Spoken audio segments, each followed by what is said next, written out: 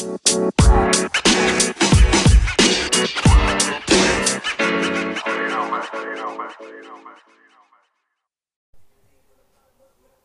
afternoon, and welcome to another episode of Injured Reserve Podcast with your host, me, myself, and I, Mitchell Anderson.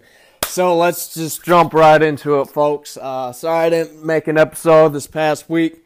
Last week, I should say. I got a little busy with just personal things. Still moving in a few things with a buddy of mine, so in school and whatnot. So, man, what can I say? Cavs down 0-2 against the Golden State Warriors. Arguably one of the biggest debacles in sports history, with J.R. Smith grabs the rebound. George Hill misses the second free throw, makes the first one to tie the game at 107, and the rest is history. J.R. Smith could have went back up with it. I don't know. Evidently, J.R. Smith thought they were up. Thought they were up in the final seconds of Game 1 there in Golden State. Hence why he dribbled the ball out midcourt, I guess you could say, or damn near close to midcourt. And LeBron's looking at him like, "What are you doing?" You know what I mean? So, man, I think the social media, the sports world, just everyone, man, they had a field day. The internet is undefeated when it comes to that kind of stuff. J.R. Smith is smoking, or stay off that Henny, J.R. Smith, whatever it may be. But man, the internet had a field day with that. The social media, the Twitter, the Facebook, the Instagram, you name it. But yeah, man. Whew. And a lot of people say that could have been the series that was huge in the series for a lot of people. Some people say it would have been that big of a deal. I think it would have somewhat been a big deal getting that Game 1 in Golden State if Cleveland would have pulled that out. And going back to Cleveland tonight and the series tied in Cleveland, I think they have a chance to win tonight. And I think the Game 3 is Game 7 for Cleveland tonight. Let's be real. LeBron's going to go 40, 10, and 10. He's going to get a triple-double tonight.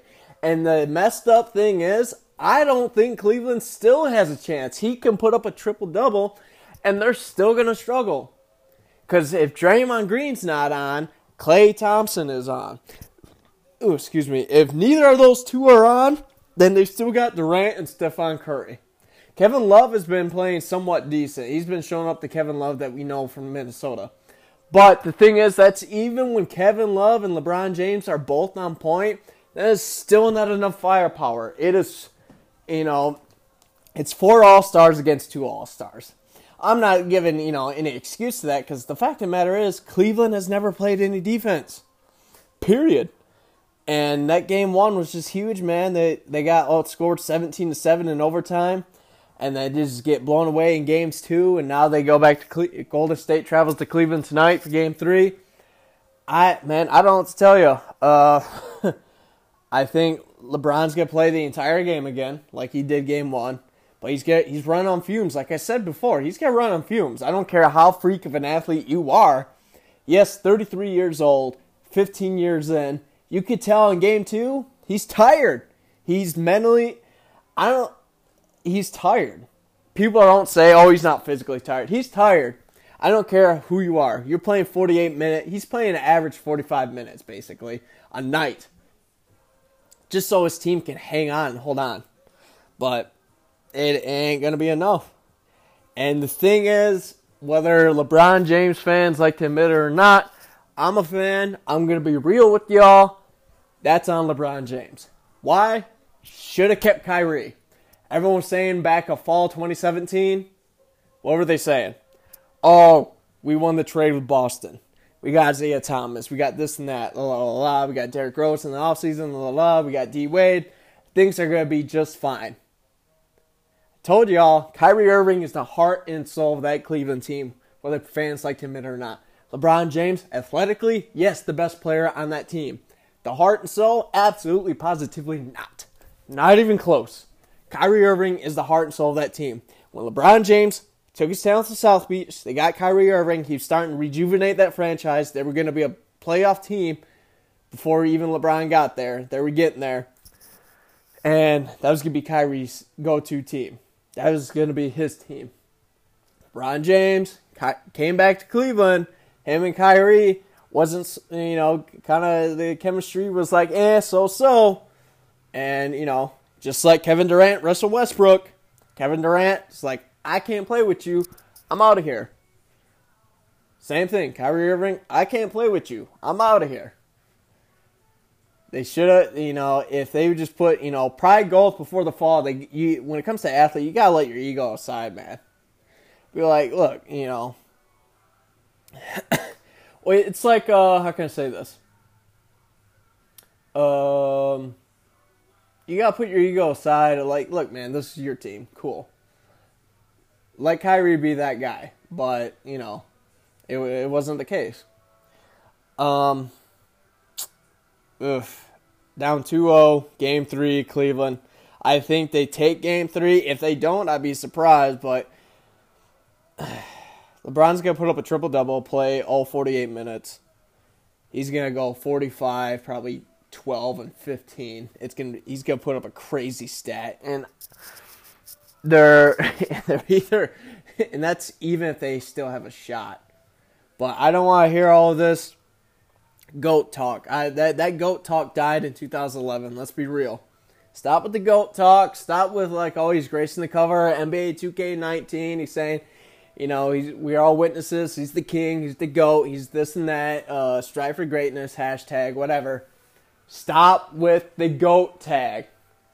People like Colin Cowherd and Shannon Sharp, stop with GOAT James. That is not even close. Stop it right now.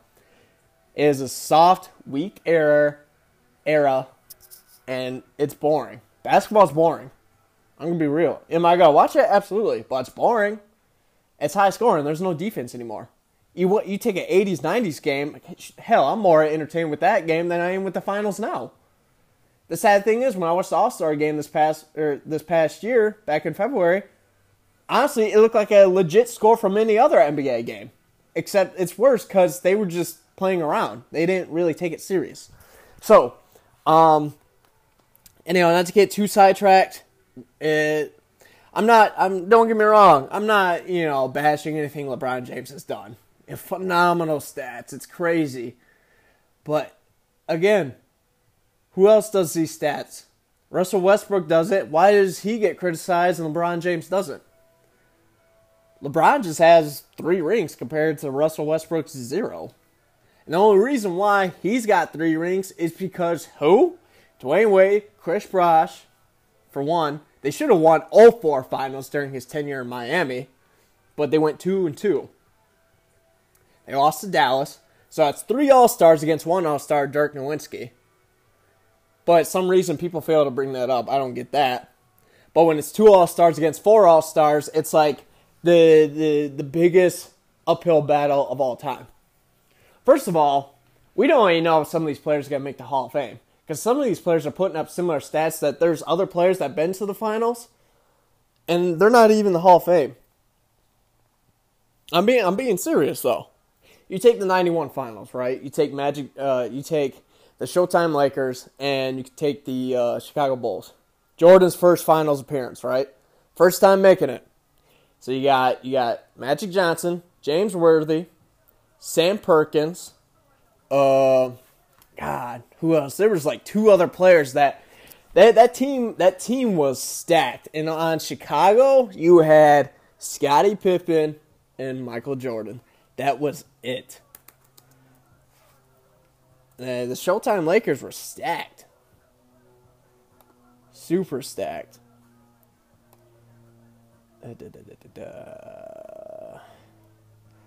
Let's see here. So yeah, you take the 91 Lakers, right? James Worthy, 19 points per game.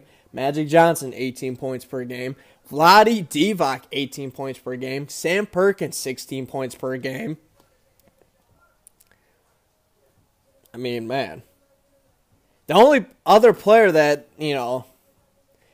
who had a good season, but some reason just, let's see, I think he was hurt was Byron Scott. But, let's see.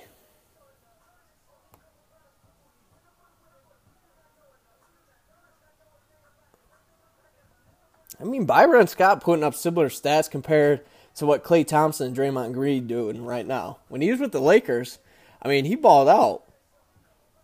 And when the third time they won the championship with Byron Scott, the 87-88 season, he put up 21 points per game. But hey, he finished his career 14, 2-1. But I don't know.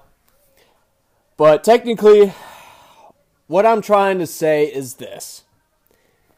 Lakers had 5 All-Stars in the starting lineup compared to Chicago's 2 All-Stars.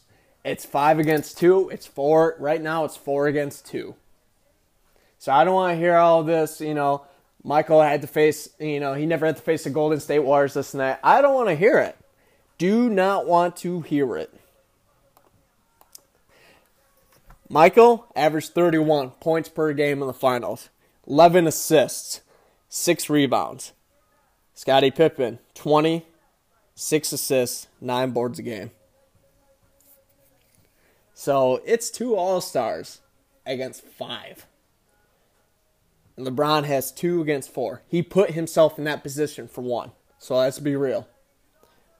I just hate, this is the only thing. I'm a fan of LeBron James. I just can't stand the fact that most of y'all LeBron James fans disregard who he's played with and who he's went up against. I just cannot stand that. I know I elaborated this a couple episodes ago, but still, I think it was the last episode. But anyhow, I just have to keep reiterating it because everywhere I go on social media, that's all you see. LeBron James has never had any help. It's just like, really, dude? I can name all the help in the world he's had. Yeah, 8 finals. Great accomplishment. How's his record, though?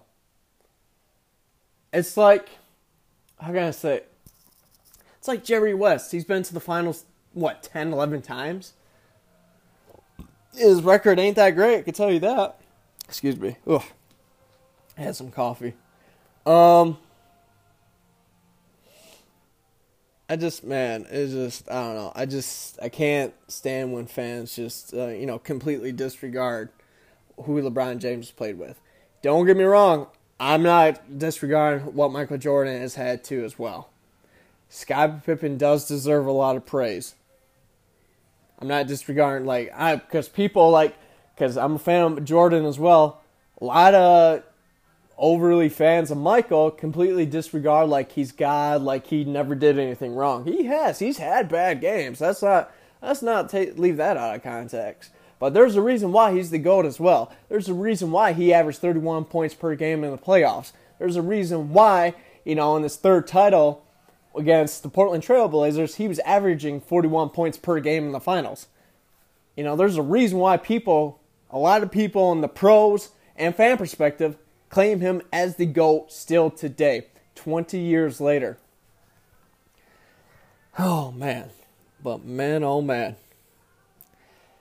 What can I say? Well, Game 3 tonight. It's going to be wild. It's going to be crazy. It's going to be nuts. Game 3 is Game 7 for Cleveland. They don't win this game, obviously. There's no way they're winning 4 straight against this Golden State Warriors team. Game 3 is Game 7. Cleveland fans, LeBron James fans, buckle up. It's going to be a hell of a game tonight. LeBron's putting up a triple-double. And even then, I don't know if it's enough. But hey, I'm going to take a quick break, and we're going to be right back shortly. And welcome back to Injured Reserve Podcast. So, Antonio Brown posted on Twitter a couple days ago, top 5 wideouts in the past 10 years. Now, I'm a Pitt fan. I know I say that like a broken record. Antonio Brown, I got to say, top 5, him, I got to put him at number 3. Because, man, you got to, because past 10 years, top 5, you got to think. There's Calvin Johnson, There's Larry Fitzgerald. There's Randy Moss. There's Julio Jones. Wes Welker. I mean, man, like it's a wide variety of lists there. Now, for me personally, top 5 of the past 10 years I gotta put is this. I gotta say number 1 has to be Larry Fitzgerald. Just his durability, the fact that he's been able to last this long. He's had his worst years in his career were like 700, 900 yards for like 2 seasons. It looks like he was on his way out back in like 2013-14 season. And he comes back within the next 3 years and posts in, the past 3 years, 3,300 receiving yards. And the fact that he's just able to stay, his longevity and that flexible and to play in that rough of a sport, arguably the hardest sport to play in, and he's still leading his Arizona Cardinals team. And the fact that team, they've had their struggles in the past and losing their head coach Bruce Arians and their quarterback Carson Palmer. And the fact that if Larry Fitzgerald, he has every right to say if he wants to be traded or retire, because, man, Father Time is undefeated. I would like to see that man get a ring. But who knows? That man's work ethic is just insane. So I got him at number 1. Number 2, gotta have Megatron, Calvin Johnson from the Detroit Lions. Man, watching him play for Detroit again, another wideout, another great wideout with a team that was just mediocre at best. Matt Stafford, personally for me, overpaid and highly overrated. I'm just gonna leave it at that. I know some of y'all Lion fans can get at me. It is what it is. He is way overpaid, highest paid quarterback in the league. He's brought the Lions to 2 playoff appearances. And what's his record? He's 0 for 2. Cannot get it done. Lost to the Saints, and he's lost to the Seahawks. The organization, the way how they handle things, it's poo cheese, it's jank, it's dust, it's junk. Man, they're everything. Hence why Calvin Johnson left. Another great player, still in his prime, and he just ups and, just leaves like, I'm done. He wanted to go somewhere else. They wouldn't do it to him, and he's like, all right, I'm out of here. He retired. Same exact circumstances that came to Barry Sanders. To my opinion, the greatest running back of all time. And, again, another great athlete, another dude that retired still in his prime. He still had 2-3 more good years. Same thing with Calvin. Yeah, he could have put up 2-3 more good years worth of numbers. But I don't blame him. I'm not going to be mad at him and saying like, I'm done. I totally respect that. Organization, he didn't like the way things were going, and he's like, I'm out of here. So he's at number 2. Antonio Brown, number 3. Man, if you have Antonio Brown in fantasy, I've had him a couple times. Consistent, a freak of nature, Big Ben's go-to guy. They're big on the pass with Todd Haley. Now that he's gone, I don't know how the offense is going to be this year. And whole the thing with Le'Veon Bell, I don't know how that's going to be. I don't know if he's going to participate in OTAs, but I don't know. Anyhow, Antonio Brown putting up massive numbers, Central Michigan alum. That dude is just a freak, athletic, always constantly working, trying to elevate his game as I follow him on Instagram. Just a phenomenal dude. 5'10", just a small dude. He's not like Calvin or Larry Fitzgerald size. Those guys are like 6'4", 6'5", and Antonio Brown's only like 5'10", 5'11". He's like my height, but an inch or 2 taller. So, got him at 3. Number 4, I gotta say Randy Moss. Randy Moss, so technically we're doing the last 10 years. His tenure, kind of died out. When he came to New England, he was that dude. Him and Brady, it just worked, man. It was nuts. It was crazy. Excuse me. That duo was dangerous. They never end up winning a ring. When they went 16-0, they lost to the Giants, and then Randy had another, couple good years, and then New England was done with him. And then I believe he went to Minnesota, and then he went to San Fran, and then his career kind of ended there. But you cannot disregard the fact his numbers and what he put up. It's just it's wild what he was able to do during his prime. I don't think some people really know, especially kids nowadays. Keep in mind, folks, kids are graduating nowadays. Class of 2018, they were born in 2000. Let that sink in.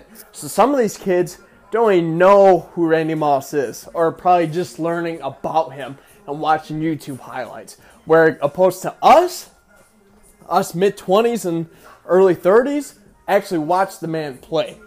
So let that sink in. Randy Moss, number 4. Number 5, tough. That's a toughie, but I got to go with Julio Jones. Atlanta Falcons, amazing. Again, like same concept as Big Ben and Antonio Brown. That's Matt Ryan's go-to guy. Julio Jones, his numbers are insane. It's phenomenal what he's able to do and bring to the table for Atlanta. Totally sad that Atlanta couldn't get the job done against New England. At 28-3, I'm sure that's a phenomenal number and a significant number that will stick in Atlanta Falcon fans' head for the rest of their life. But hey, I'm going to take a quick break. That was my top 5. I would be more than happy to listen to hear y'all's agendas and what you have to say in your top 5 wide receivers the past 10 years. So, please feel free. Give me your feedback. With that being said, I'm going to take a quick break, and I'll be right back shortly.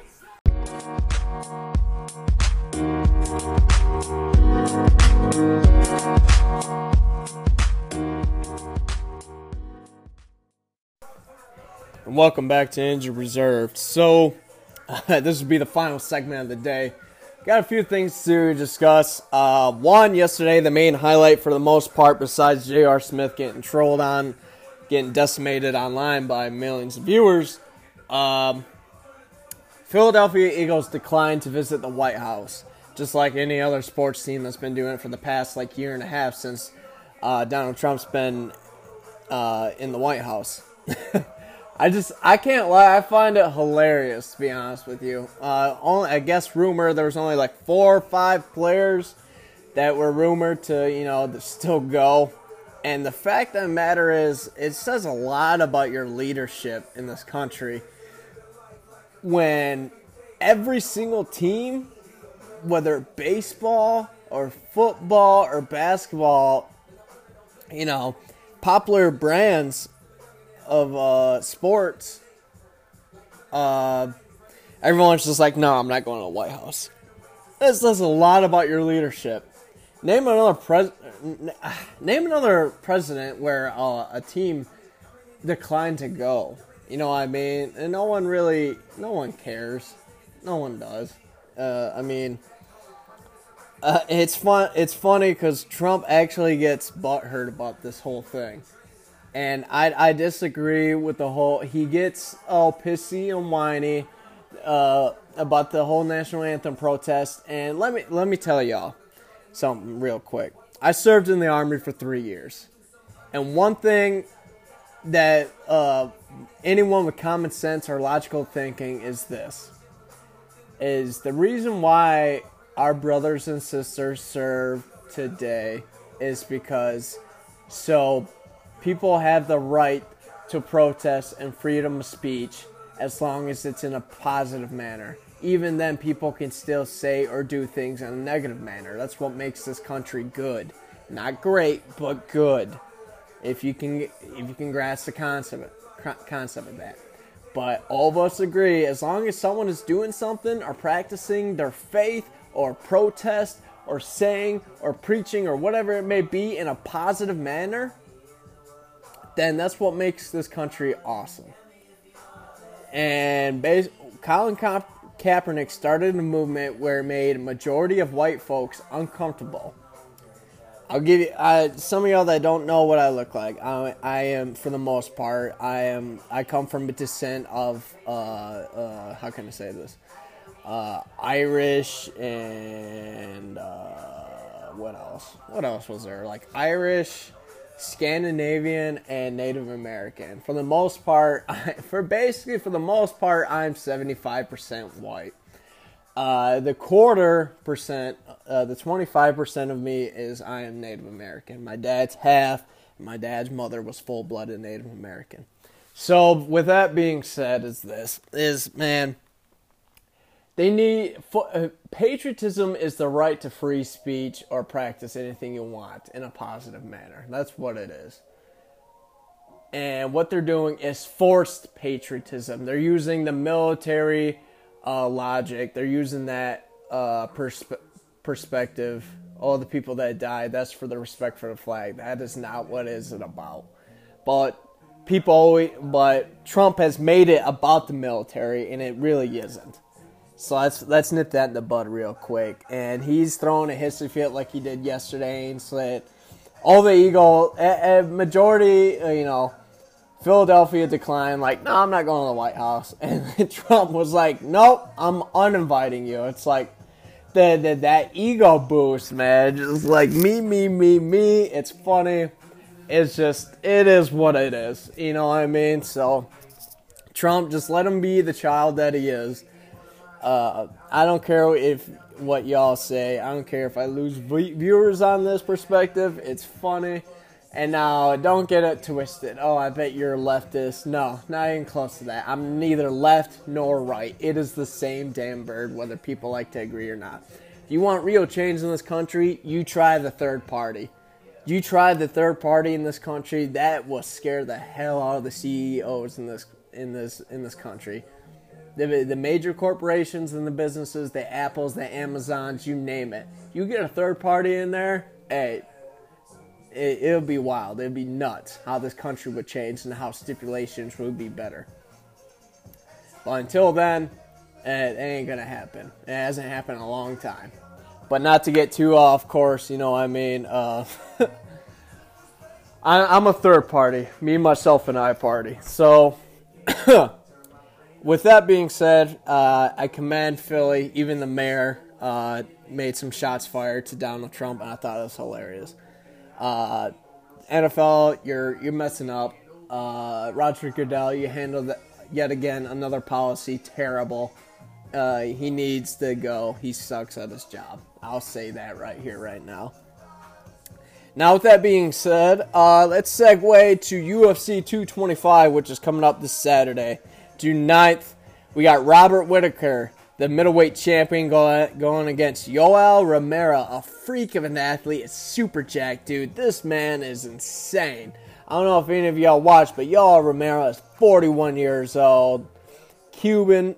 His nationality is Cuban. This dude's a freak of nature. He lost to Robert Whittaker the first time, and that was only his second loss. Since then, he beat Luke Rockhold back in February. So basically, he lost to Robert Whittaker for the interim UFC middleweight championship. And they also won Fight of the Night. So that, I believe, is going to be a slugfest. Yoel Romero, 41 years old. I mean, man, he started this sport. He's just the epitome of, like, it's never too late to start. He started back in 2009. So you got to think, that man was 32 years old when he began pro. So it's never too late. It's the same thing with Randy Couture. He started out late, and I think it's late 20s, early 30s, same thing as Yoel Romero. So he's 41. Dude, super jacked. He's just a freak of nature. 13-2.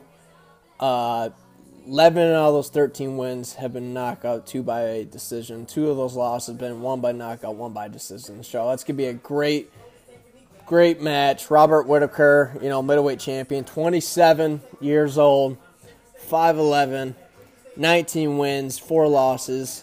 A couple, He's been on a tear lately, man. He hasn't lost since 2014. That was against Stephen Thompson. Ever since then, he's been on a tear, kicking ass, taking names in the middleweight division, and he's been doing it with ease. So, well, besides the Yoel Romero fight, which I won Fight of the Night, and Rafael dos Anjos and Colby Covington for the welterweight title, as well as on the line as well. Dos Anjos, again, another dude that's been on a tear in the welterweight division.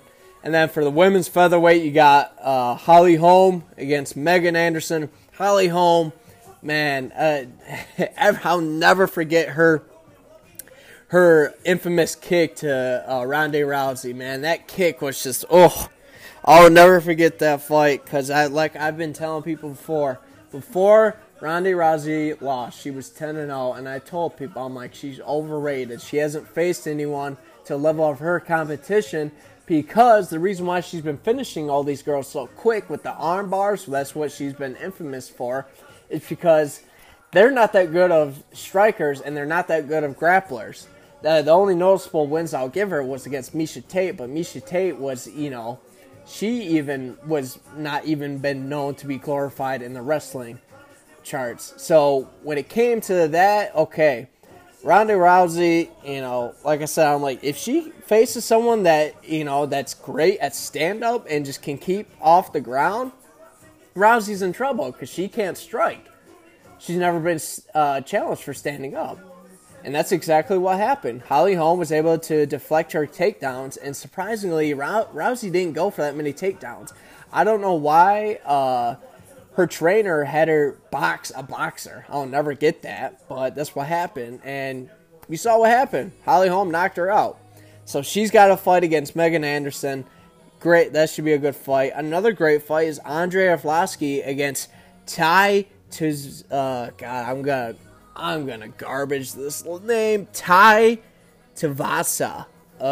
That is a new name to me, I'll be honest. Tai Tuivasa from Sydney, Australia. He's 25 years old. He is the same age as me. Let's see, he is 7-0, so he's making waves right now. So this is his third UFC fight. He was 5-0 before he began his UFC run. So this is new to me. So this is big. This is a big fight for this young man. I mean, especially facing someone like Andrei Arlovski. That's a big... Arlovski's got a lot of experience. 39 years old. He's faced a lot of legends in his career. 27-15. 27 of those fights. 17 been knockout. But he's also been prone to get knocked out as well. He's been on a 2-fight win streak. Last fight against Stefan Struve, unanimous back in March. He did go on a tough stir, losing 5 consecutive fights for a while. Against some big name people, Overeem, Barnett, Miocic, the current heavyweight champion, who also has a big fight coming up against the one and only Daniel Cormier in a few weeks after that. And, of course, you got CM Punk against Mike Jackson, welterweight. Don't know who Mike Jackson is. I can't even select this man's name on Wikipedia, so this has to be someone new, probably maybe 2-3 fights of experience, I'm guessing. So, yeah. Then you got the prelims, who Alistair Overeem is on, against a Curtis Blades.